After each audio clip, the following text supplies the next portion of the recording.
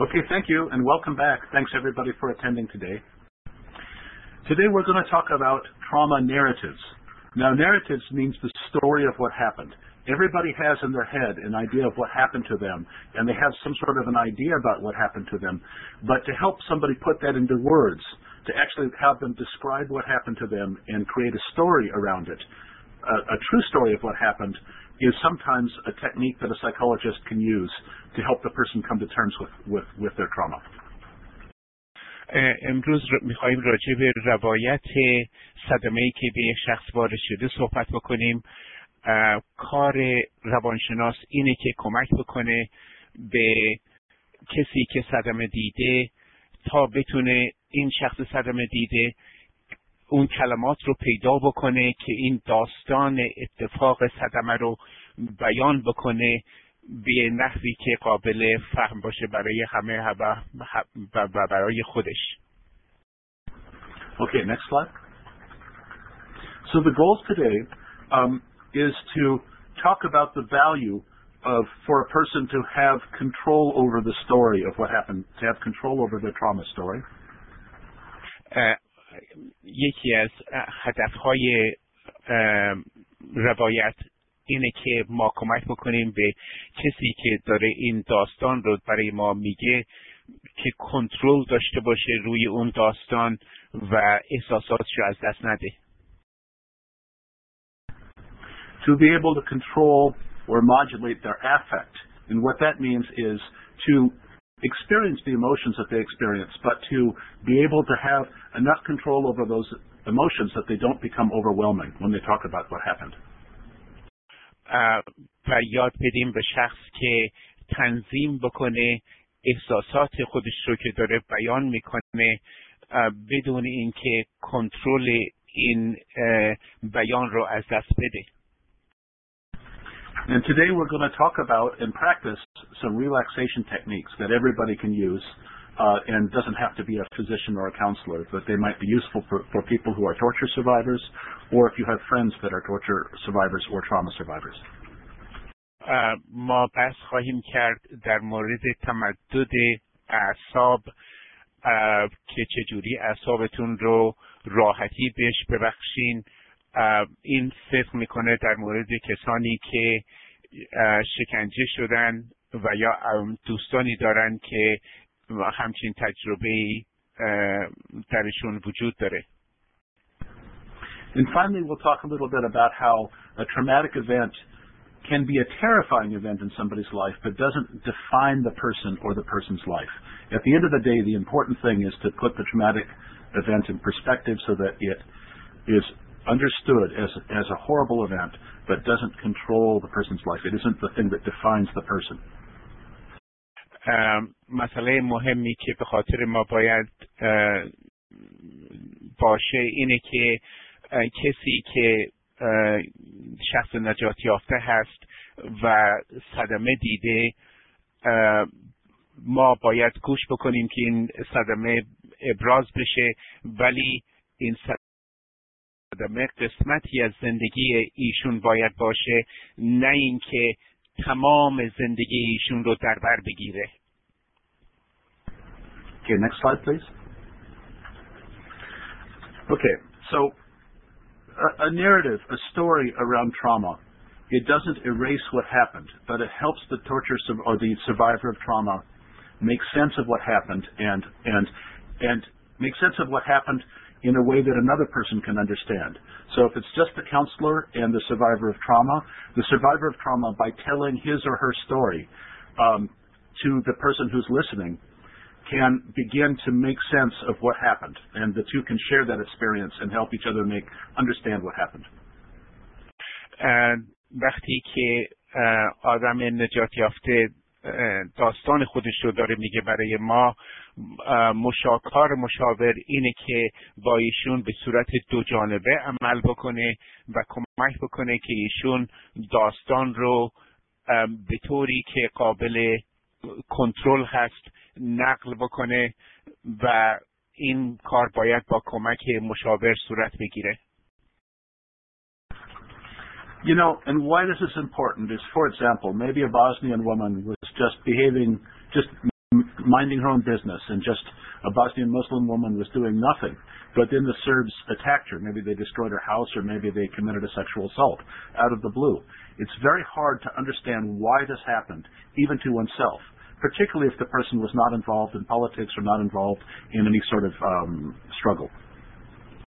مثالی که میتونیم بزنیم اینه که یک زن از باسنیا به حمله میشه بهش به منظور با اینکه این زنه هیچ کار غلطی انجام نمیداد، ولی بهش حمله میشه از نظر جنسی و ما اینو باید متوجه بشیم که دلیل این چی بوده و تجربه این زنه از این حمله چی بوده.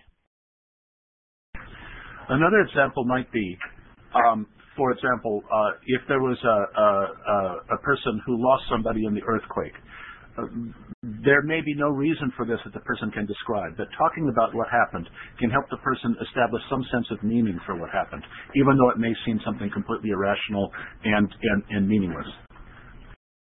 مثال دیگه هست که یک نفر که در یک زلزله یکی از افراد فامیلش مثلا از دست داده یا دوستش از دست داده، ما باید کمک بکنیم به این شخص که داستان خودش رو بگه. بعضی وقتا این کار خیلی غیر منطقیه، ولی کمک میکنه به این شخص که بتونه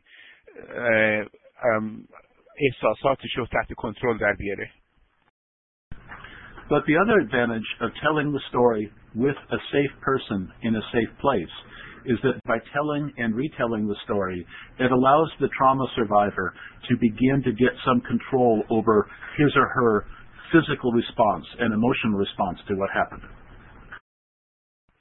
با کمک به شخصی که صدمه دیده که داستانشو بگه، این باعث میشه که شخص غلبه بکنه به اون تجربه تلخی که داشته و بتونه داستان رو به طور قابل فهم برای هر دو طرف نقل بکنه.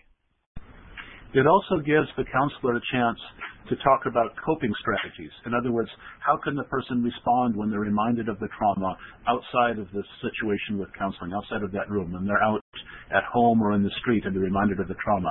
It gives a chance to reinforce coping mechanisms. مزایای دیگه، منافع دیگه به وجود آوردن این داستان و روایت اینه که یک وسیله ایجاد میکنه برای کسی که این داستان رو میگه که بتونه این شخص کمک میکنه به این شخص که خودش رو تطبیق بده با شرایط زندگی که در الان داره میکنه و خودش رو تطبیق بده با شرایطی در خیابان یا در جاهای دیگه روبرو میشه. Okay, next slide. Okay, so one of the things that telling a story does is that it helps pack. Sometimes if somebody experienced something terrifying, truly terrifying, and they can't get over it, it becomes a bigger event than maybe it becomes an overwhelming event all the time in the background in their life. But telling a story allows people to put that trauma in a box, kind of conceptually or mentally to be able to put it in a box. یک شخصی که صدمه دیده، این صدمه امکان داره که تمام وجود ایشون رو در بر بگیره، به ایشون رو تمام احساسات ایشون رو تحت کنترل خودش در بیاره. ولی روایت این صدمه باعث میشه که این شخص بتونه این تجربه خودش رو بذاره در داخل یک جعبه و نذاره که تمام این احساسات وجود ایشون رو در بر بگیره. But then again, I want to also offer a caution, because narrative therapy, talking about the event, is not always the best idea for everyone. و در ضمن میخوام که شما گوشی دستتون باشه و احتیاط بکنید در این مورد که روایت همیشه به یک شخص کمک نمیکنه. Okay, so for example, if the memory of the event overwhelms the person every time they tell it, and the person is having difficulty functioning in daily life, In a severe way, you may have to concentrate just on helping the person function in daily life and not spend so much time on the narrative. It sort of depends on how severe the symptoms are. بستگی داره که به علائم و نشانه‌های صدمه تا چه حدی شدید هستند. اگر این علائم و اثر صدمه اونقدر شدید هستند که شخص وقتی میخواد اینا را نقل بکنه کنترل رو از دست میده و کاملا به بی‌سازمانی دچار میشه، بهتره که فقط کمک بکنید به این شخص که زندگی خودش رو اداره بکنه و از این دوری بکنید که بخواید برای ایشون یه روایت درست بکنید. So if telling and retelling the story, if the person is not finding it easier to tell the story, if they continue to become more agitated, each time they tell the story it becomes worse, then you need to back off. You really need to back off and not pursue this and help them with relaxation techniques and discuss less the trauma. But that's only after trying a little bit first. اگر متوجه شدید که یک نفر شدیداً ناراحت میشه وقتی که میخواد داستان صدمه رو نقل بکنه و روایت بکنه، شما بهتره که چند قدم برید عقب و عقب نشینی کنید یه مقدار و سعی کنید که از داستان درست کردن داستان این شخص دوری بکنید. Okay, next slide. The other thing is sometimes people don't have any choice but to talk about the trauma.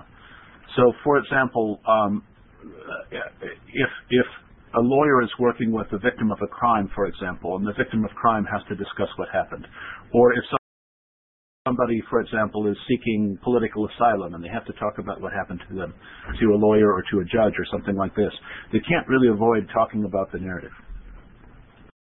بعضی وقتا هیچ چاره‌ای نیستش به جز اینکه ما روایت داستان رو دقیقاً از شخص صدمه دیده در بیاریم. این زمانیه که وقتی میخوایم مدرک تهیه بکنیم و یک وکیل هست اونجا که باید داستان رو بشنوه تا بتونه مدرک تهیه بکنه در مورد یک شخصی که شکنجه دیده یا صدمه دیده. So, for example, the other day I talked about a Congolese lawyer who had experienced some very, very bad things in jail in Congo. And actually the process of going through seeking political asylum and having to talk with her lawyer, in fact, even though she was very traumatized, it ended up being helpful for her to be able to repeat the story and to practice her testimony with the lawyer, was in itself a form of therapy. همونطور که گفتم در مورد اینی که از کنگو بود و ایشون تجربه خیلی ناجوری داشت در زندان و وقتی که میخواست پناهنده بشه ایشون داستانش رو باید به وکیل توضیح میداد و این گفتن این داستان کمک خیلی زیادی کرد برای اینکه پناهندگی ایشون و درخواست ایشون جلو بره. So, talking about this in a safe place can be beneficial even if you're not talking to a counselor or a psychologist, if you're talking to somebody you trust in a safe place. The other thing, though, is that it should take place over an extended period of time. There's no sense in rushing this. Let the person proceed at their own speed. گفتن این داستان خیلی مفیده برای شخص صدمه دیده و این داستان و روایت باید در طول زمان صورت بگیره و نباید این شخص کاری بکنید که این شخص عجله بکنه در بیان داستانش. Okay, next slide.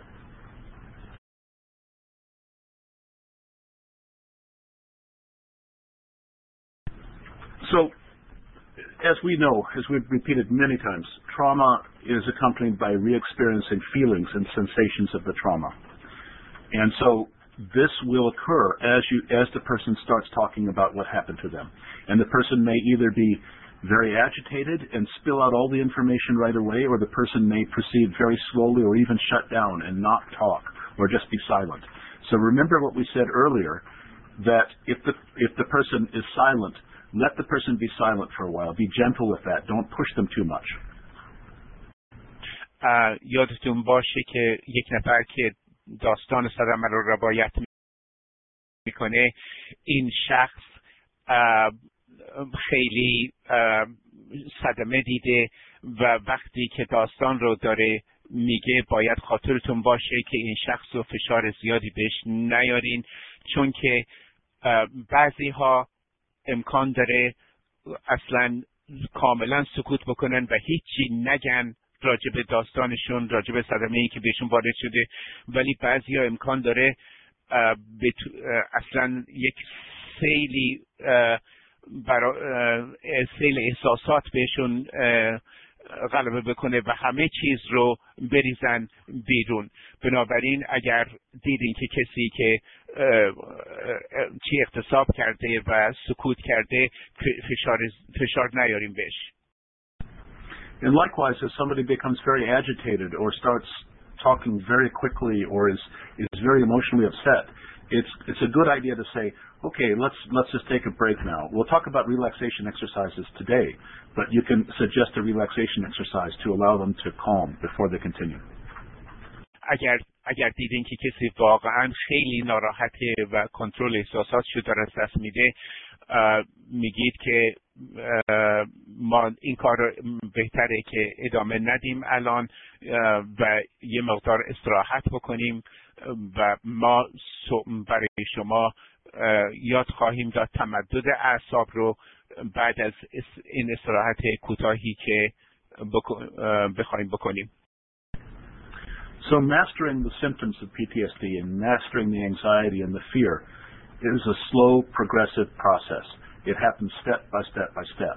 So people should not be discouraged, but practice it over time.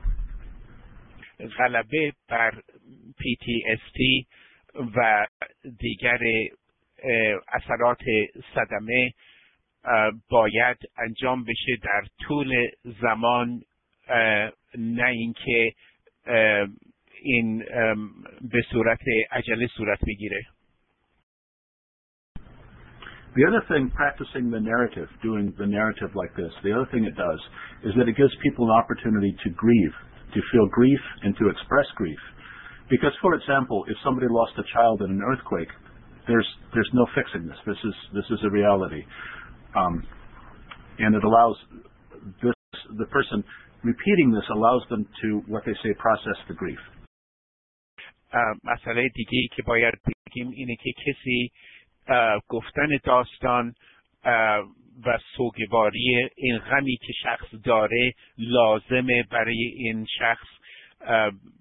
به عنوان مثال کسی که یک افراد فامیلش رو در یک زلزله از دست داده، این یه چیز واقعیه و نمیشه پشت سر گذاشت. بنابراین باید به شخص اجازه بدین که این غم و غصه خودش رو سوگواری بکنه و با گفتن داستانش. So people fear grief and sadness, and for very good reasons. It feels awful to think about if you've lost a child, to confront that and to be aware of that. That's a horrible feeling. But one has to be aware of it and confront that grief, or the grief remains undiminished. And so a person's ability to talk about this in a safe place can help this process. یک شخصی که یک بچه رو از دست داده، این غیر قابل انکاره که این شخص شدیداً غمگینه. بنابراین یک محیط ایمنی باید درست کرد برای این شخص تا بتونه ایشون داستان خودش رو بگه، به احساس راحتی بکنه. It also provides a structured place to talk about it. Because, you know, most of us, there's many things we don't talk about, even with our wives or husbands or our partners. But having, in a counseling session, this is a safe place to talk about it. Because a lot of times people won't talk about what's bothering them most of all. And sometimes it's necessary to talk. مسئله دیگه اینه که وقتی در مشاوره یک محیط ایمن و سازمان یافته ایجاد میکنه برای این شخص که این داستانشو بگه. اکثر اوقات کسانی که بخوان روایت بکنن صدمه رو در محیط خانوادهشون یا در جایی که احساس ایمنی نمیکنن، براشون این کار مشکله. Next slide. So, a narrative, a story, that implies somebody who's telling the story and somebody who's listening. روایت احتیاج داره به دو نفر، به یک نفر که داره داستان رو میگه و نفر دیگه که داره گوش میکنه. So now we're going to talk a little bit about how you listen to a story like this. And we already talked a little bit about active listening skills, about how to demonstrate your interest and demonstrate your awareness and your engagement with the person who's telling the story. ما الان به شما توضیح میدیم که چجوری گوش کنید به این شخص. قبلا گفتیم که شما باید به طور خیلی دقیق گوش بکنید و به این شخص بفهمونید که شما علاقه داریم به اون چیزی که داره گفته میشه. We also already talked a little bit about the difference between sympathy and empathy, that you don't want to pity the person, but you want the person to know that you understand what they have felt and what they've gone through. ما همینطور گفتیم که فرق بزرگی هست بین ترحم و همدردی. شما نباید ترحم نشون بدید بلکه همدردی نشون بدید با شخصی که داستان خودشو داره میگه. So now we'll talk a little bit about how to help direct, subtly and carefully, to direct the conversation with the person in partnership so that there can be positive ideas and positive outcome. Next slide. برای نتیجه گرفتن مثبت از این روایت شما لازمه که این شخصی که داره داستانشو میگه هدایت بکنید به طوری که نتیجه این گفتن مثبت در بیاد. So, one of the things that a counselor can do and reinforce when they're talking to the person, maybe we'll talk first about the third bullet point, which is to think about the problems as not being identical to the person. The problems are not the person. یکی از کارهایی که میتونید بکنید به طور خیلی غیر مستقیم اینه که مشکلات و ناراحتی‌هایی که شخص داره توضیح میده این رو معادل شخص نکنید. شخص و مشکلات دو چیز جدا هستن. So, for example, as a person talks about their trauma narrative, they may also talk about their depression and their sadness and the fact that they cannot seem to keep a job, and that they think then that they are damaged to the core and that they're a loser now because they cannot keep a job.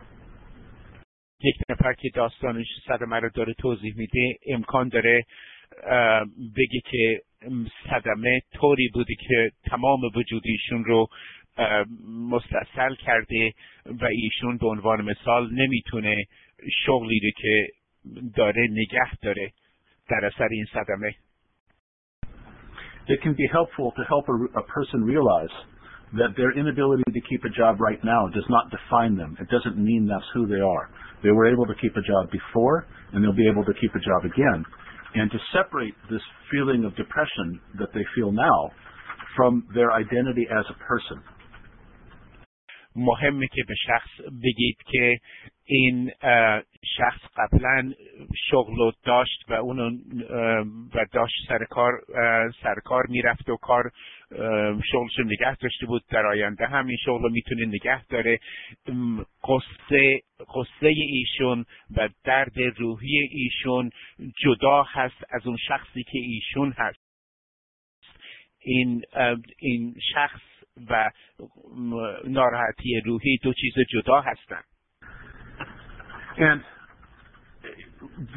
the idea is to help the person remember and reconnect to their strengths. Everybody's got different strengths and different abilities, and to help them, even as they discuss the traumatic experience, to help remind them that they still have certain skills, they still have certain values, they still have certain abilities, and to help them focus on how they can recover those abilities as you talk about the traumatic narrative.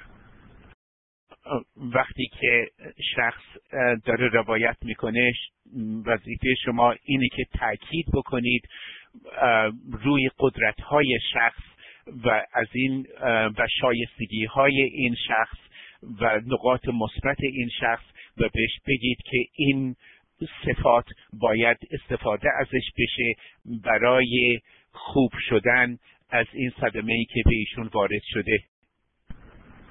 So the narrative therapy does two things. It allows the person to retell their story and repeat their story until they become more able to control the symptoms of PTSD. But at the same time, it allows them to develop trust with the counselor, and the counselor and the trauma survivor can work together on solving some of the more practical problems that the person is facing. گفتن داستان کمک میکنه به شخص که ایشون بتونه این باری که روش هست اونو خالی بکنه و در ضمن کمک میکنه به مشاور که بتونه بفهمه که بهترین راه بهبودی برای این شخص چه خواهد بود. So as they get more control over their story, they get more control over their emotions, and as they get more control over their emotions, they get more control over their ability to function. That's the hope. That's the goal of this. با گفتن این روایت شخص کنترل پیدا میکنه روی احساساتش و روی حسایی که در بدنش وجود داره و میتونه بهتر عمل بکنه در کارهای زندگیش. Okay, let's stop now and let's just ask to see if anybody's got any questions. Does anybody want to talk about anything we've been talking about so far? چطوری که متوقف بکنیم اینو برای چند لحظه ببینیم کسی سوالی داره در مورد اون چیزی که گفتیم. It is my opinion that the counselor needs to consider the victim, the primary person, and the family members, the secondary or tertiary individuals who have also been affected by the trauma. And my second point is that by gathering these people and hearing their side of what they're feeling, we can provide self-confidence to the victim to overcome his problems. Well, first off, thank you for the comment. I think that family is really, really important, and you're right. The survivor of the trauma is the person to whom the interventions are directed, but it's also can be very important to involve the family. گفته شما کاملا درسته و درست میگین که شخص قربانی شخص اصلیه که صدمه دیده، ولی نظر من با شما موافق هستم با نظرتون به این صورت که افراد فامیل رو ما باید بیاریم تو و اجازه بدیم که اونها شرکت داشته باشن در اون چیزی که انجام میشه. There was a study done with Ministry of Health in Kurdistan of Iraq where there was a couple of different interventions. One intervention was cognitive behavioral that we talked about last week, and the other intervention included an education for the family. The intervention that included the education for the family was in many ways more effective. یک مطالعه شده در مورد کسانی که صدمه دیدن در این مطالعه به وسیله وزارت بهداشت کردستان در عراق انجام شد و روی اونهایی که صدمه دیده بودن و دیدن که وقتی کمک میشن نظر فکری به کسی صدمه دیده در مقایسه با وقتی که افراد فامیل رو میارن تو که اونها شرکت داشته باشن در این معالجه شخص، خیلی وقتی افراد فامیل شرکت میکنن خیلی موثرتر از اینه که فقط تنها با اون شخص صدمه دیده کار بکنن. In fact, this was a very important comment, and it makes me think that for next week, when we talk about group therapy, I'm going to be sure to include some additional information on families. این نظری که ابراز شد الان خیلی مهمه و به یاد ما میندازه که در جلسه بعد که ما صحبت بکنیم در مورد مشاوره گروهی صحبت خواهیم کرد در این مورد که چجوری افراد فامیل میتونن کمک بکنن. Okay, so now we're going to talk about affect modulation. Now, affect is the way one physically expresses emotions. So an example of an affect may be uncontrollable crying, or an affect may be an inability to talk.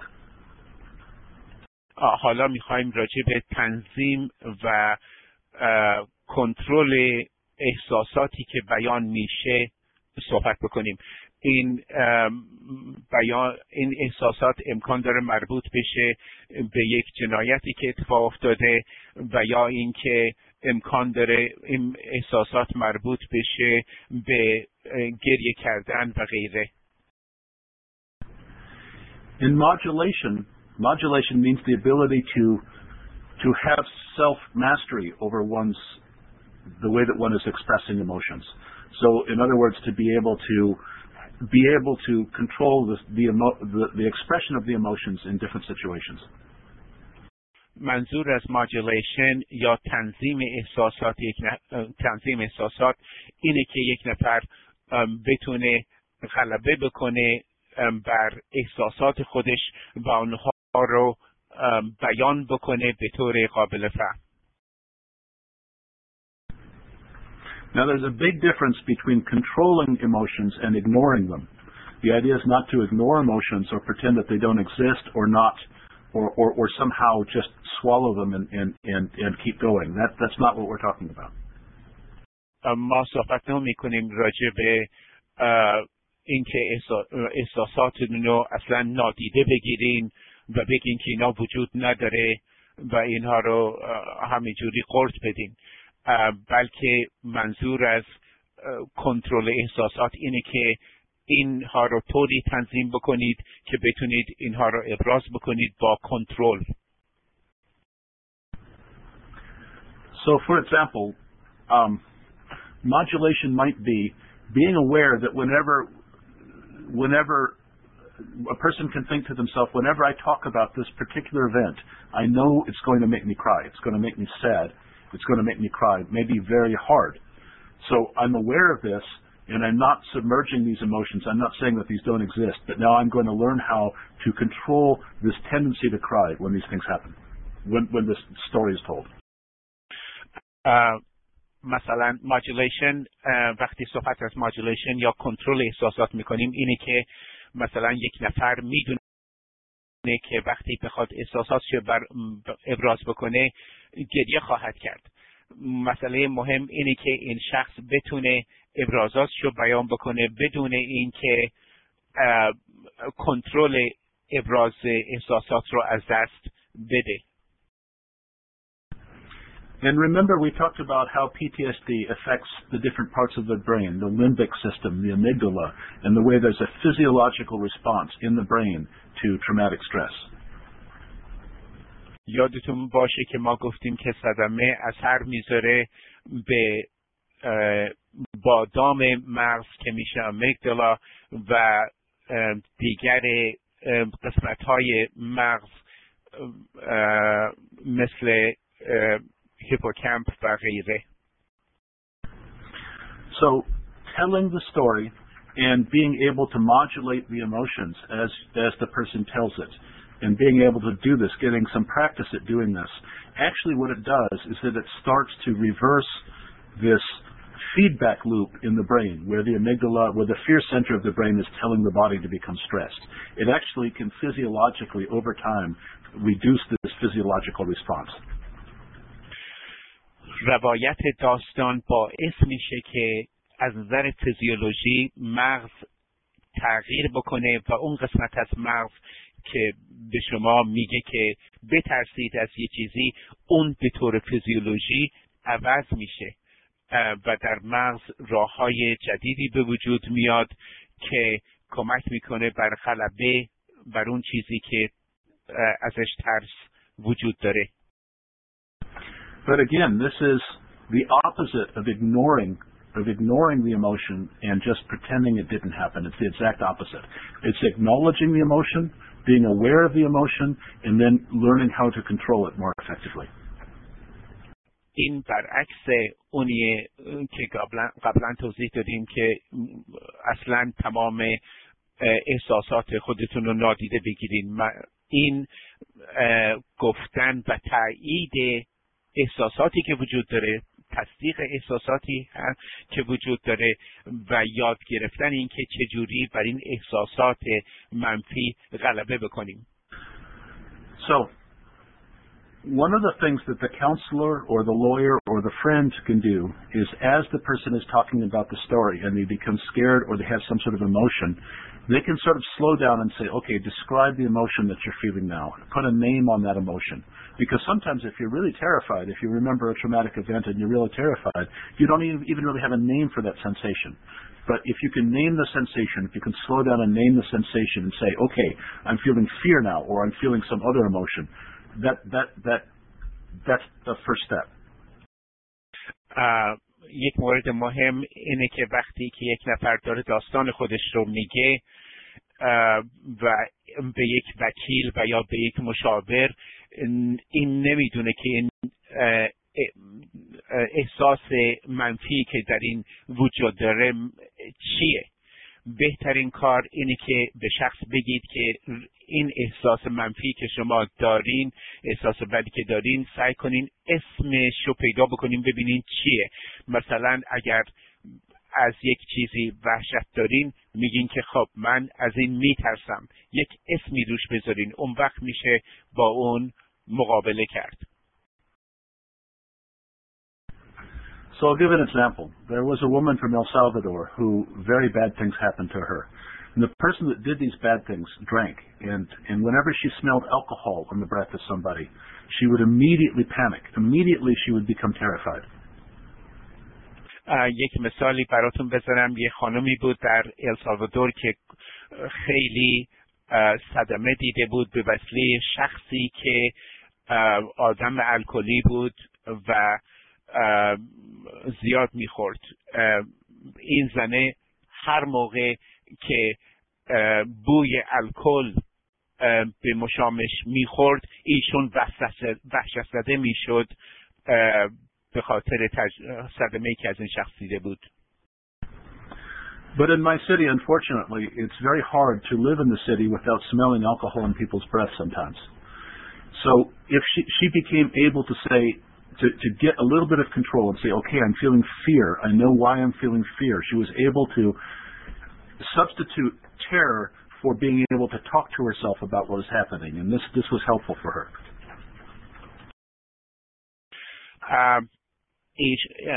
اصلا امکان نداره که شما در یه شهر زندگی بکنیم بدون اینکه بوی الکل رو که از اشخاص دیگه میاد احساس نکنین یا اشمام نکنین.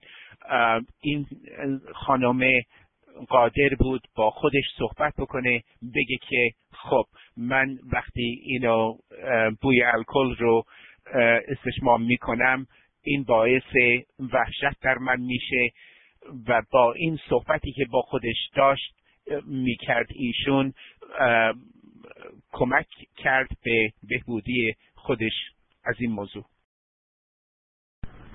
So as the person tells their story, it's okay for the counselor to say, do other things like this remind you of it, and to help the person identify the triggers that trigger panic in their daily life or in their normal interaction with other people. وقتی که مشاور با همچین آدمی صحبت میکنه بهتره که بهش بگه که چیزهای نام ببرین، اون چیزهای آغاز کننده خاطرات رو که به خاطرتون میاره اینها رو نام ببرین تا بتونین جلوی اینها رو بگیرین. And then to help them practice a little short story that they can say to themselves when they heard these, when they experience one of these events, when they're around one of these triggers. Help them get the ability to switch the brain from the fear center to the logic center within their brain, to put it into words that takes it away from the fear center in the brain. بهتره که به این شخص گفته بشه که داستان برای خودتون درست بکنین که بتونین این حالت احساس وحشت‌زدگی که دارین این رو عوض بکنین در مغزتون از حالت وحشت‌زدگی به حالت منطقی که بهش به صورت منطقی بتونین نگاه بکنید. Okay, next slide. Okay, so here's an example, and you can read the example for a second. A fight breaks out on the street, and they're shouting and pushing and shoving, and a person is knocked over. And a woman who has a history of violence in her family sees this, and she runs away from the place. She becomes scared and runs away from the place. یک مثالی که میتونیم براتون بزنیم اینه که یک خانم شاهد یک دعوایی هست در خیابان بین دو تا فروشنده و اینا دارن دعوا میکنن و فریاد میزنن و همدیگه رو فشار میدن و به همدیگه تنه میزنن و این خانم این موضوع رو میبینه، وحشت زده میشه و فرار میکنه از صحنه. So perhaps maybe you're the counselor and you've been seeing this woman because she has a history of being badly beaten in her family. But this thing happens and she comes in and she talks about it. This provides you an opportunity. This provides you an opportunity to talk to her about how to modulate her emotions. فرض کنید که شما مشاور هستین و این خانم که یک تاریخ خشونت خانوادگی درش وجود داشته، در خانوادهش وجود داشته و ایشون قربانی این بوده، میاد پیش شما و این داستانش رو برای شما میگه. کار شما اینه که به این خانم بگید که احساساتش رو تنظیم بکنه طوری که قابل کنترل باشه. So when this fight happened in the street, she wasn't thinking about anything. She just ran off. But it may be useful to help her remember how the trauma that she experienced in her own family has had an impact on how she reacts when she comes across any sort of a fight anyplace else. این خانم که از صحنه دعوا فرار کرد به خاطر تاریخ خشونت خانوادگی که در خانوادهش بود، میاد به شما و اینو وقتی نقل میکنه، کار شما اینه که اینو به ایشون بگید که در چجوری احساساتشو تحت کنترل در بیاره و این یادآوری رو که در اثر این صحنه یاد ایشون اومد این رو بتونه اداره بکنه. And actually talking about this, naming what the emotion is, and talking about the behavior, and sort of reinforcing and remembering exactly why this happened. This actually can have an effect over time that it becomes, if a woman talks about this, it becomes a little bit easier for her the next time she's in a situation like this. She's more able to suddenly remember and override the fear that she feels because she can remember, she knows the connection and she knows why she's feeling this way. روایت این موضوع برای مشاور به وسیله این زن کمک میکنه به این زن تا بتونه در آینده وقتی صحنه مشابهی دید بتونه با خودش صحبت بکنه، بگه که من در این دلیل اینکه وحشت زده میشم از این موضوع چی هست و چجوری میتونم غلبه بکنم بر این احساساتم در این جور شرایط. So this basically just goes through the process that I just explained, and you can just take a second and read it. So in addition to educating the person or helping the person understand why she felt that way in the street when that happened, you can also this is also an opportunity for the counselor to help her assess the situation, because there may be some situations that are truly dangerous. So this allows her to step back and assess and say, okay, were these two vendors who were pushing each other, was that really a danger to me? And because the idea is to get the person to a state where they're accurately assessing what the risk is to them. در مکالمه با این زن، در مشاوره با این زن، بهتره به این زن توضیح بدید که نگاه بکنه به این تصادفی که شاهدش بود، بگه که آیا اگر من همچین صحنه‌ای رو دیدم، دعوای بین دو نفر، آیا این خطری برای من ایجاد میکنه یا نه و این خطر چیه تا من بتونم باش روبرو بشم. So there's kind of two things that a person can be reminded to do. The first is, all of us are talking to ourselves a lot of the time. A lot of time during the day, our thoughts are in words, are verbal. As we're walking along, we're saying, okay, I need to do this, I need to do that. We've got these internal thoughts all the time. And we can work on these internal thoughts if the person is a survivor of trauma. یک کاری که میشه کرد اینه که به این شخص بگین که بررسی بکنه اینجور صحنه ها رو و با خودش در میون بذاره که من چجوری میتونم با این صحنه ها روبرو بشم بدونی که احساساتم از دست بدم و کنترل رو از دست بدم.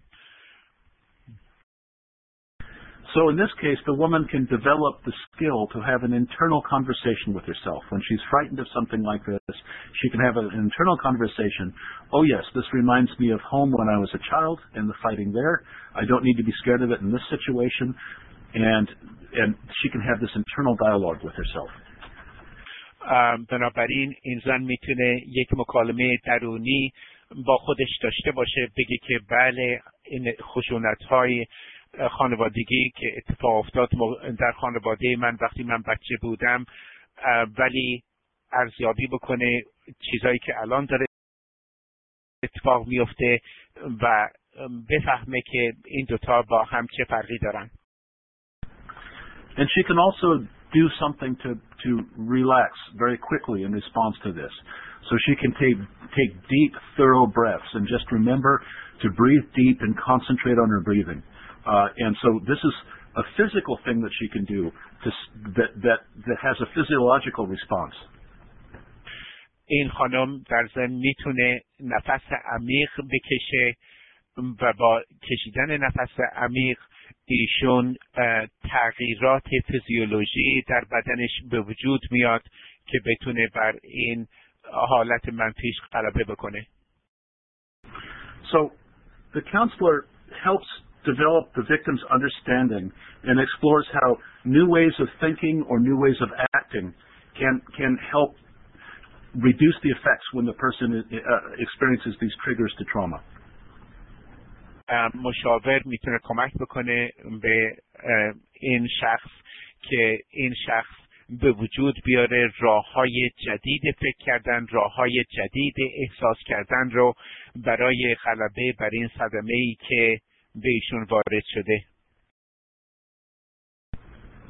And so the difference between her talking to herself to calm herself down and her taking deep breaths and her consciously managing the fear, the difference between that and just running away and not managing the fear at all might mean that she doesn't have nightmares that evening or might mean that she doesn't slide back into depression.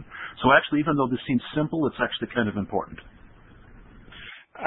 این چیزی که توضیح دادیم به نظر ساده میاد ولی خیلی مهمه و قسمت مهمش اینه که فرقی بزرگی هست بین وقتی که این خانم فرار میکنه از همین صحنه جنگ و دعوا و نفس عمیق میکشه و با نفس عمیق کشیدن باعث میشه که اون شب خیلی راحت بخوابه. So we've been talking a lot about this internal dialogue, this internal conversation that people can have in their head. And that's the kind of thinking part of it. But remember that trauma is also experienced by the body. So it's both thinking and a physiological response. ما گفتیم در مورد مکالمه درونی که یک شخص امکان داره با خودش داشته باشه. این مکالمه درونی کمک میکنه به هم از نظر جسمی و هم از نظر روانی به شخصی که صدمه دیده. So now we're going to talk, as a person is telling their story, it's inevitable during this narrative therapy, it's inevitable for them to have an increased heart rate or for to feel fear or to somehow have some sort of strong physiological reaction. This will happen. وقتی که کسی که روایت داستان رو میگه، روایت میکنه داستان خودش رو، کاملا طبیعیه برای این شخص که ایشون حالتهای خیلی احساسات خیلی ناهنجاری داشته باشه و حالت ترس و یا وحشت درش به وجود بیاد. So the first relaxation technique we're going to talk about is the simplest one. And this relaxation technique is deep breathing. So I think everybody intuitively already knows this. If you're feeling a lot of fear, you know that sometimes it's good to stop and to breathe and concentrate on your breathing. ما داریم میخوایم صحبت بکنیم راجع به تکنیک های تمدد اعصاب که چجوری این تمدد اعصاب باعث میشه که شخص احساس راحتی بکنه و تکنیک هایی که وجود داره در اینجا میبینید و من توضیح خواهم داد. Now we're not going to have enough time to actually practice these today during the lesson today, but I would like people who are experiencing, who maybe have a history of trauma themselves, maybe to download these slides and maybe just to practice some of these techniques. I think it might be helpful for you. ما وقت نداریم که اینو به طور عملی نشون بدیم که چجوری تنفس عمیق انجام باید بشه، ولی شما امکان داره تصمیم بگیرین که این اسلاید ها رو دانلود بکنید به کامپیوترتون و انجام بدید در زمانی که وقت دارین. So this is a specific way of breathing, in through the nose, out through the mouth, very rhythmically and very slowly, and very completely. Now, this might remind you a little bit of yoga in India, and there's a good reason for that. روش تنفس عمیق اینی که از طریق بینیتون نفس رو بکشید به تو و از طریق دهن بدید به بیرون و این شبیه تمرین های یوگا هست که در هندوستان انجام میشه. And if you take yoga out of its religious context and you don't even think about the religious aspect of yoga or anything of that sort, if you just concentrate on the physiology, some of these deep breathing exercises are useful. They're useful just simply for relaxation. اگر فراموش کنید راجع به قسمت مذهبی یوگا و فقط تمرکز بدید فکرتون رو روی تنفس عمیقی که در یوگا انجام میشه، این تنفس با دقیقاً چیزی هستش که ما صحبتشو میکنیم. So simply by breathing in very deeply and holding it and exhaling and counting each time you do it, you're doing two things. For one thing, your body is telling you to breathe fast. It's telling your heart to race. You are now in control and you're telling your body to slow down. با تنفس خیلی یواش و عمیق شما میتونید به بدنتون آرامش ببخشید و مغز شما داره به شما میگه که تنفس شدید بکنید یا اینکه امکان داره نفس‌های کوتاه بکشید. مغز شما داره به شما میگه نفس کوتاه بکشید، ولی این شما هستین که تصمیم میگیرید نفس عمیق بکشید و به بدنتون آرامش ببخشید. And again, by counting the breaths, by breathing in deeply and exhaling and saying 1. Now you're also and 2 and 3. You're also talking. And if you're talking, if you're concentrating on the number of breaths you took, you can't be concentrating, you can't be thinking about somebody that hit you or something of this sort. So you're working on both the brain and the body. با شمردن نفس‌هایی که شما میکشین فکرتون نمیره به چیزهای، به افکار ناهنجاری که تجربه کردین در گذشته. بنابراین این شمردن باعث میشه که شما به بدنتون اون استراحت لازم رو که میخواین ببخشید. So we're going to talk about muscle relaxation a little bit. ما میخوایم راجع به تمدد اعصاب که مربوط میشه به عضله صحبت بکنیم. Now I know this works because my wife runs around with her shoulders up around her ears all the time, and she's always very tense, and she would get terrible headaches. And so she's actually done some of these techniques to control her headaches. Some of these techniques also work to control the sort of fear and symptoms of PTSD. Okay, so now we'll just start going through again. You know, to do this really properly takes a lot of time. So I want people to print out the slides and to practice this. If you experience some tension or some issues with traumatic stress. اگر با تنش اشکال دارین، با تنش و تنگی عضلات، بهتره که این اسلاید ها رو دانلود بکنید و نگاه بکنید ببینید که چجوری اینها انجام میشه. So we'll just go through it quickly, although going through it quickly is really not the way to do this. So the first thing is to, with your muscle relaxation, start at your feet and try to make sure that all of your feet, that your feet and your muscles of your feet and ankle are relaxed. And just, even if they seem like they're already relaxed, just try to relax them.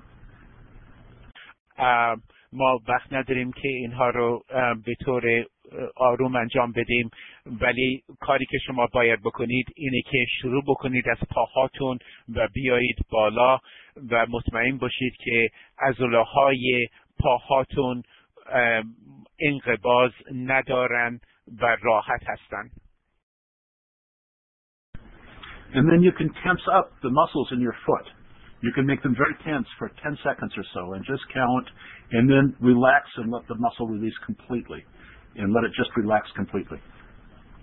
شما میتونین عضله‌های پاتون رو انقباض بدین و بشمارین مثلا 10 ثانیه و بعد اونها رو منبسط بکنید، عضلات منبسط بکنید که بتونید بفهمید فرقش چیه و احساس راحتی بکنید. And then when you release the pressure, when you release the tension in your foot, concentrate on how that feels. Concentrate on the feeling of the muscle relaxing. And then you can just go through and do this progressively through the rest of your body. Next slide.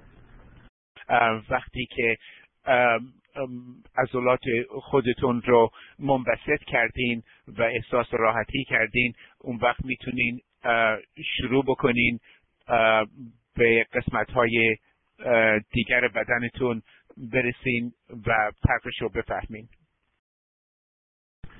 And all the while, breathe deeply and slowly. And then, so also I should say that well, translate that, and then I'll say what else I'm going to say. و در تمام مدتی که عضلاتون رو منقبض و منبسط میکنین، نفستون سعی بکنید که عمیق باشه و آهسته باشه. So then you go to the left foot and you do the same thing. And then you go to the calf muscle and then the calf muscle on your other. And you just go through your entire body this way. Tensing just one part and then relaxing it and breathing deeply. بعد از اینکه از پای راستتون عضلات پای راستتون رو منقبض و منبسط کردین، میرین به پای چپتون و همین کار رو دوباره تکرار میکنین و بعد میایین بالا به عضله ساق پاتون و اونو دوباره چیکار میکنین؟ منقبض و منبسط میکنین تا اینکه تمام روی تمام بدن به این صورت باید کار بکنین. Next slide. So this is the order in which you can do this. So you can start with the right foot, the left foot, and then go through the different parts of your body one by one over time. And very slowly, and just take very slowly and relaxing. And this actually, well, go ahead, translate that. همینطور که در این اسلاید میبینین روی تمام بدنتون کار میکنین و از پایین شروع میکنین میایین بالا تا برسین به سرتون. And this is something that's really perfect to do if you're trying to sleep. A lot of times people who are survivors of some sort of trauma or some sort of violence have a really difficult time sleeping. They can't get to sleep, or once they get to sleep they wake up with nightmares, or they wake up for no reason in the middle of the night.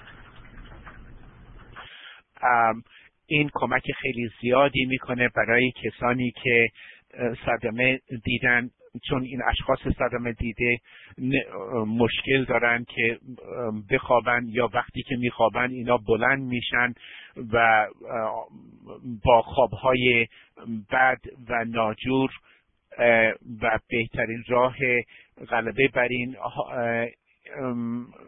بیخوابی اینی که این تمریناتی که در اینجا میبینید انجام بشه.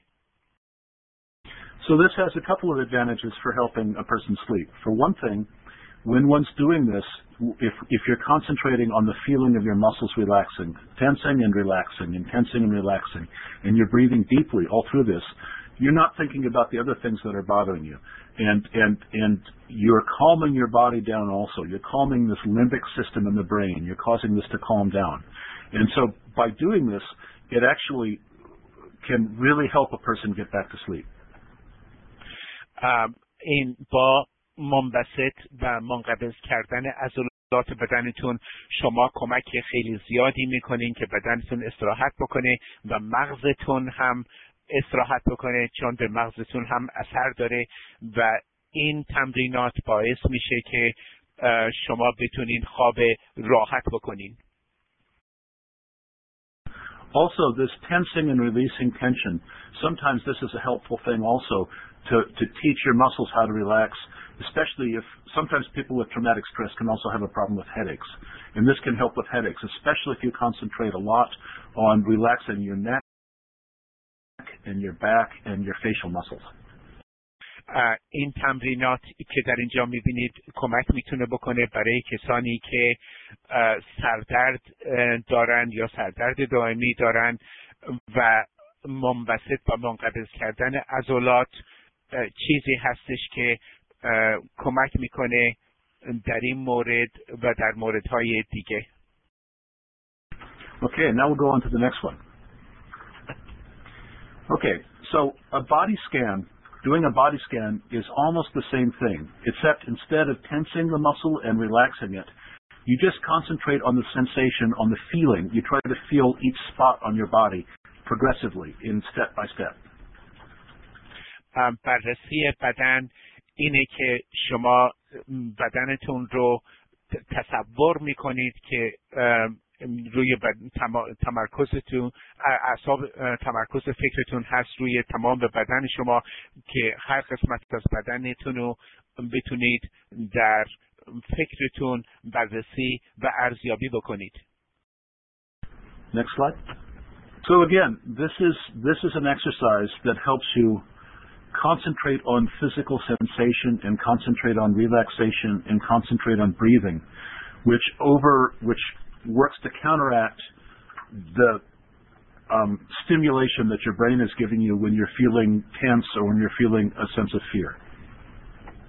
این تمرینات به شما کمک میکنه که تمدد اعصاب به وجود بیاد زمانی که مغز شما به شما احساسات ناهنجار میفرسته و با انجام این تمرینات میتونید غلبه بکنید به این احساسات منفی که وجود داره در شما.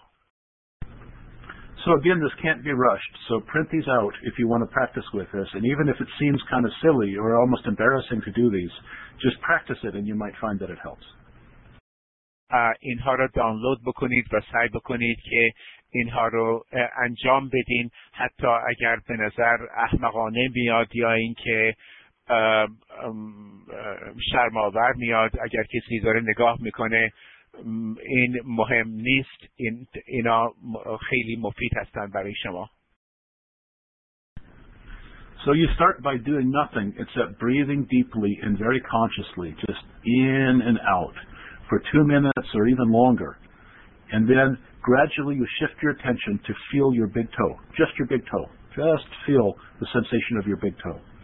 And then you go through the same pattern to gradually feel the surface of your skin over the rest of your body, gradually over time, as you're breathing deeply. So again, what this does is this diverts your thought from any sort of other internal conversation you're having, and it is telling your body to relax itself. شروع میکنید با تمرکز فکرتون روی انگشت پاتون، انگشت بزرگ پا و پوست بدنتون، تمرکز حواس روی اینها وقتی انجام میشه، این اجازه میده به شما که احساس راحتی بکنید و تمدد اعصاب پیش بیاد. Next slide. So you can just read this. This is how you go about doing it through the rest of your body. And if you fall asleep, that's not a problem. That's a good thing.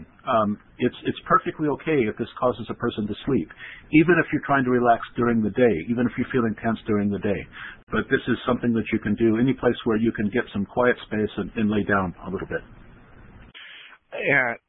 اگر بتونید یک جای خیلی صلح‌آمیز و جای آروم پیدا بکنید که این کار رو انجام بدید، اینها رو شما انجام بدید به این صورتی که در اینجا نوشته شده و با این کار احیانا اگر موقع انجام این تمرینات خوابتون رفت، این خیلی خوبه، هیچ اشکالی نداره چون به تمدد اعصاب کمک میکنه.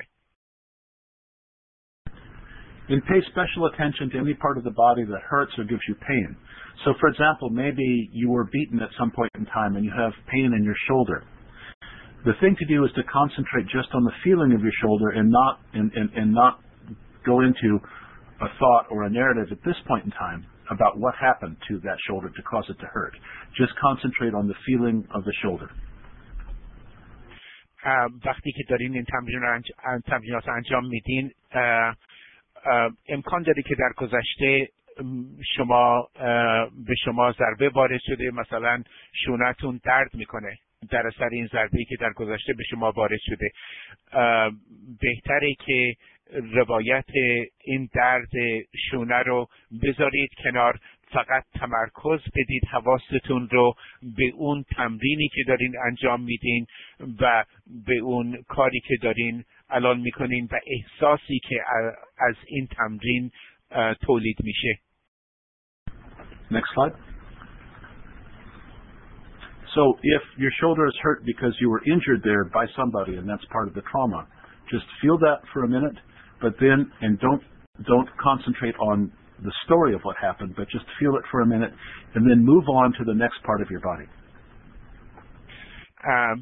اگر حواستون رفت به صدمه شونتون به خاطر اینکه یک نفر به شما ضربه زده و این شونتون درد میکنه، سعی بکنید که وارد بحث این ضربه‌ای که این شخص به شما در گذشته زده نشید و فقط حواستون رو تمرکز بدید به احساسی که الان دارین راجع به شونتون وقتی که این تمرینات رو دارین انجام میدین. Okay, so this is not hypnotism, and it won't like turn you into a zombie or anything. This is just simply a relaxation technique. But it should take 20 to 30 minutes to go through this, just very, very slowly. Next slide.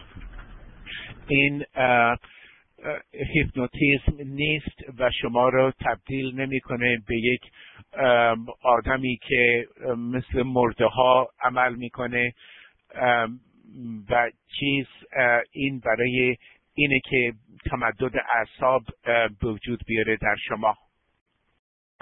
So after you're done with this, if you're doing it during the day and you're not doing it just to get to sleep at night, it's a good idea just to stand up and stretch and just let your mind be clear for a little bit before you go on with the rest of your day. Next slide.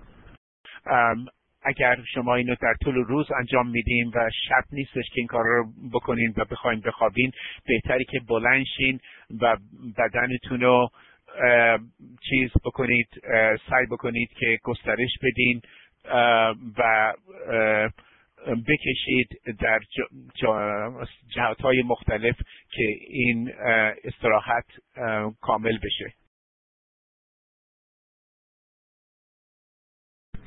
Okay, visualization. We're not going to go into this too much because I suspect almost everybody already does this. If you're feeling tense or you're trying to sleep at night, sometimes imagining a place where you'd like to be, or imagining some place of comfort or some place of peace, and then focusing on imagining every aspect of that, right down to the blades of grass, for example. That's also a relaxation technique. That's a purely mental relaxation technique that doesn't involve your body, but it is a relaxation technique.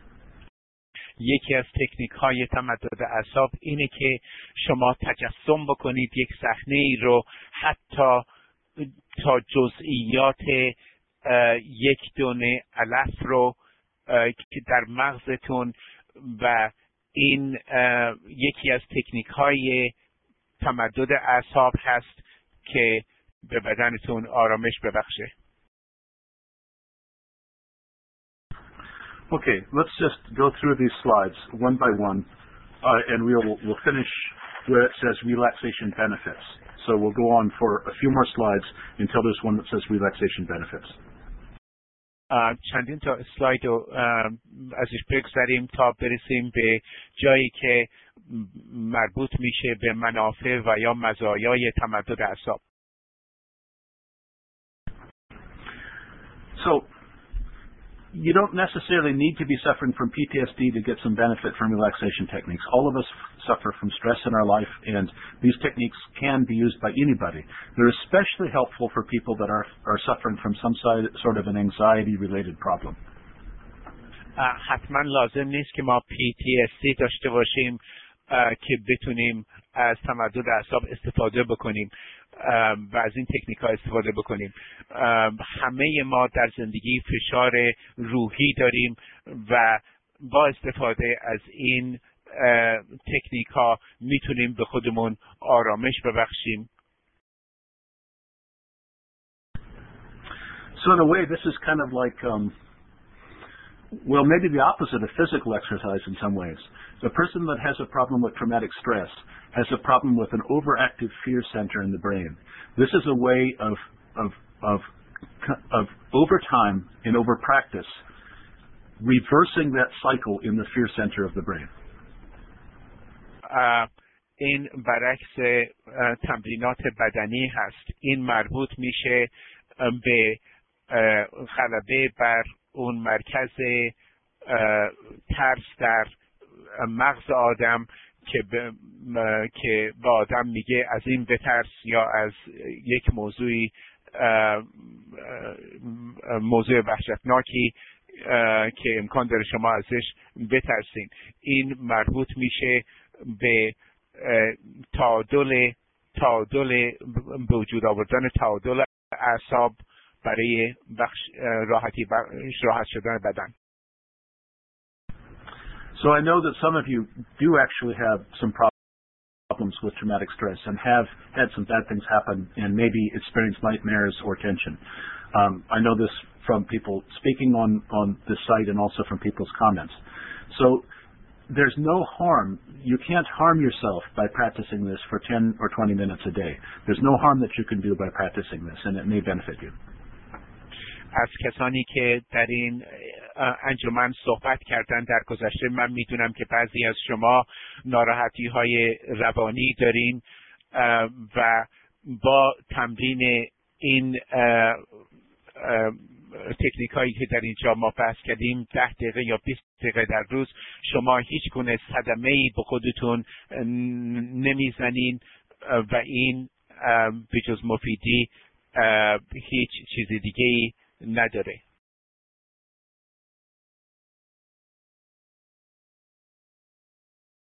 I think we should stop here and maybe ask if there's some questions.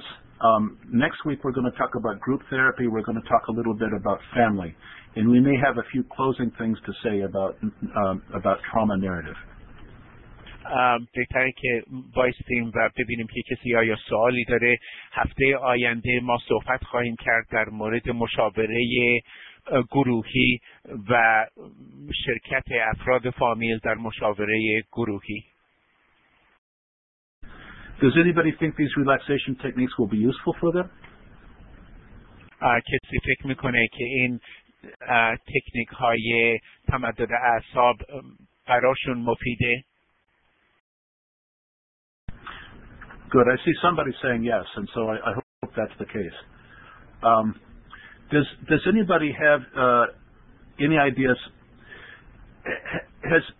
Has anybody had a bad experience with either listening to somebody else's story of trauma or trying to explain what happened to them? آیا کسی هیچ تجربه‌ای داره در مورد گوش کردن به یک آدم صدمه دیده یا اینکه در روایت صدمه خودش به کسانی دیگه؟ I feel saturated with all types of stories having to do with trauma. I have witnessed people being executed. I have witnessed the war, participated in the war, and I have gone through the revolution. Every time somebody tries to talk about trauma or anything of that sort, I feel that I do not have the patience to go through that. I shut the person down. How do you think I can help the way I feel? Well, I think that it's a long process. I think that finding somebody who you trust and who will listen carefully to your experiences and talking to that person about your experiences, as we've talked about today, may be helpful. But you have to find somebody that you can trust and that will listen to you with open ears. And as you talk about your own experiences with them, it may be easier for you to hear the experiences of others without having these overwhelming feelings. بهتره که کسی رو پیدا بکنید که بهش اعتماد دارید و حالت خودتون رو با ایشون در میون بذارین و وقتی و از ایشون بخواین که تجربه خودش رو با شما در میون بذاره و با این کار شاید بتونید بر این احساسی که دارین غلبه بکنید. And sadly, I don't understand, but I think I can sort of understand how difficult this is, because it becomes especially difficult when one has spent much of one's life in one trauma after another. So I would encourage you also to practice the relaxation exercises, so that if you have a conversation like this, and then at night that conversation is still bothering you, maybe really try these relaxation exercises.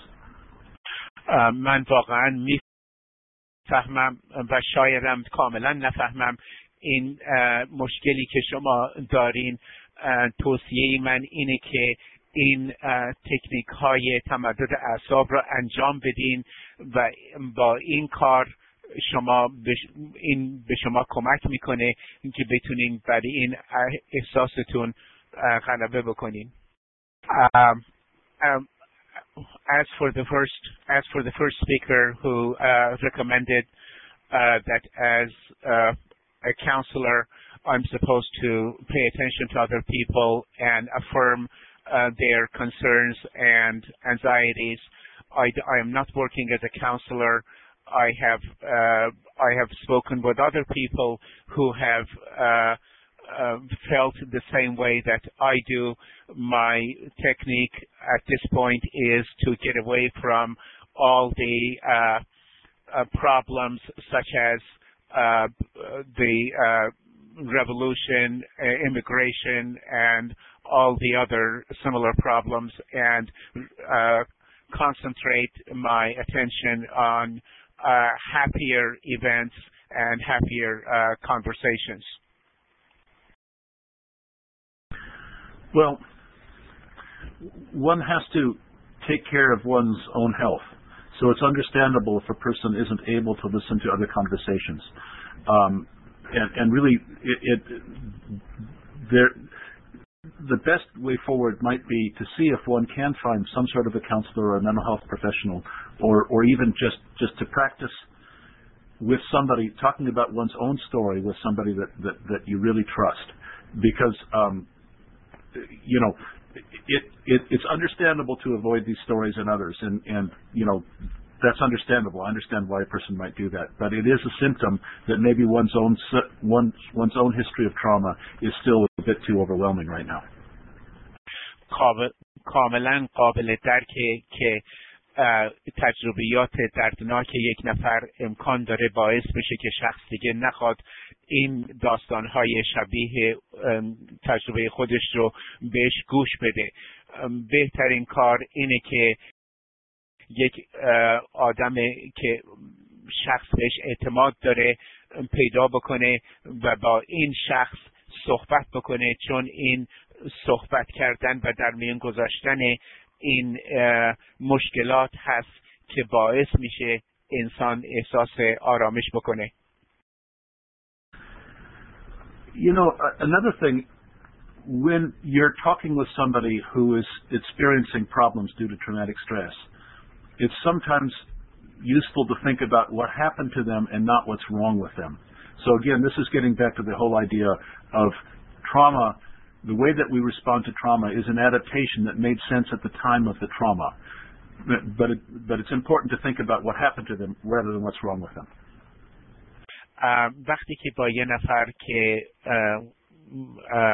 قربانی صدمه بوده باش صحبت میکنید، بهتره که ازش عوض این که بگید که اشکال شما چیه، ازش سوال بکنید چه اتفاقی برای شما افتاده، و این هست که کمک میکنه در بهبودی شخص صدمه دیده. So again, many of the trauma symptoms actually made sense at the time of the trauma. So if somebody is in a war or in a situation of danger, fear is an adaptation. There's a reason for fear. It made sense at the time. یک نفر که در جنگ بوده یا در یک حالتی بوده که احساس تهدید شده و یا احساس خطر میکنه، میتونه کاملا این موضوع رو بهش غلبه بکنه با در نظر گرفتن این که کار اصلی من چیه و هدف من از این فرق بین این و که مغز من داره به من میگه و قسمت و فکر منطقی من چیه در این مورد. So those reactions may not be useful then long after the trauma. So the difficulty then is to figure out ways to get control over the story of one's own trauma, to own that story, to be able to control that story in some way in one's head. بهترین کار اینه که آدم راه‌های جدیدی پیدا بکنه که بتونه این صدمه‌ای که در مغزش احساس میکنه بر اینها غلبه بکنه با پیدا کردن راه‌های جدید. And then to learn ways to calm one's body down, the physiological response, ways to use relaxation techniques to calm one's body down. و پیدا کردن راه‌های و روش‌های جدید برای تمدد اعصاب که بتونه راحتی ببخشه به اعصابش و از نظر بدنی و فیزیولوژی. And over a time it may become somehow a little bit easier to listen to other stories without the physiological reaction on your own part over time. But it can't be rushed, and one has to look after one's own health. شما باید سلامتی خودتون رو اول در نظر بگیرین، ولی گوش کردن به کسانی که راجع به صدمه خودشون صحبت میکنن و فهمیدن این موضوع طول زمان میبره و نمیتونه در مدت خیلی کوتاهی انجام بشه. In the last module, next Wednesday, we'll talk a little bit about self-help techniques or self-care techniques for those that have to listen to these stories, who are counselors or lawyers or human rights workers that have to hear the stories. کسانی که برای حقوق بشر کار میکنن یا اینکه به عنوان مشاور به با کسان دیگه کار میکنن، ما براشون در جلسه آینده توضیح خواهیم داد که چجوری به افراد دیگه گوش بکنن بدون اینکه به احساسات خودشون اثر بذاره. Well, the other thing, I posted the psychiatric guidelines for the UK and for the US Department of Health and Human Services for psychiatric treatment, meaning medication for PTSD. I posted that on the discussion board. من در انجمن بحث گذاشتم داروهایی که برای مریضهای روانی لازمه و این به اطلاع همه باید برسه. Now that's really intended for doctors, but if any of you or if anybody you know is seeing a doctor for medication because of PTSD or stress of this sort, you should feel free to print those out and share them with the doctor. این برای اطلاعاتی که گذاشتم برای دکترها هست، ولی اگر کسی لازم دید که اینا رو چاپ بکنه و با یک دکتری اینا رو در میون بذاره، این کار باید بکنه.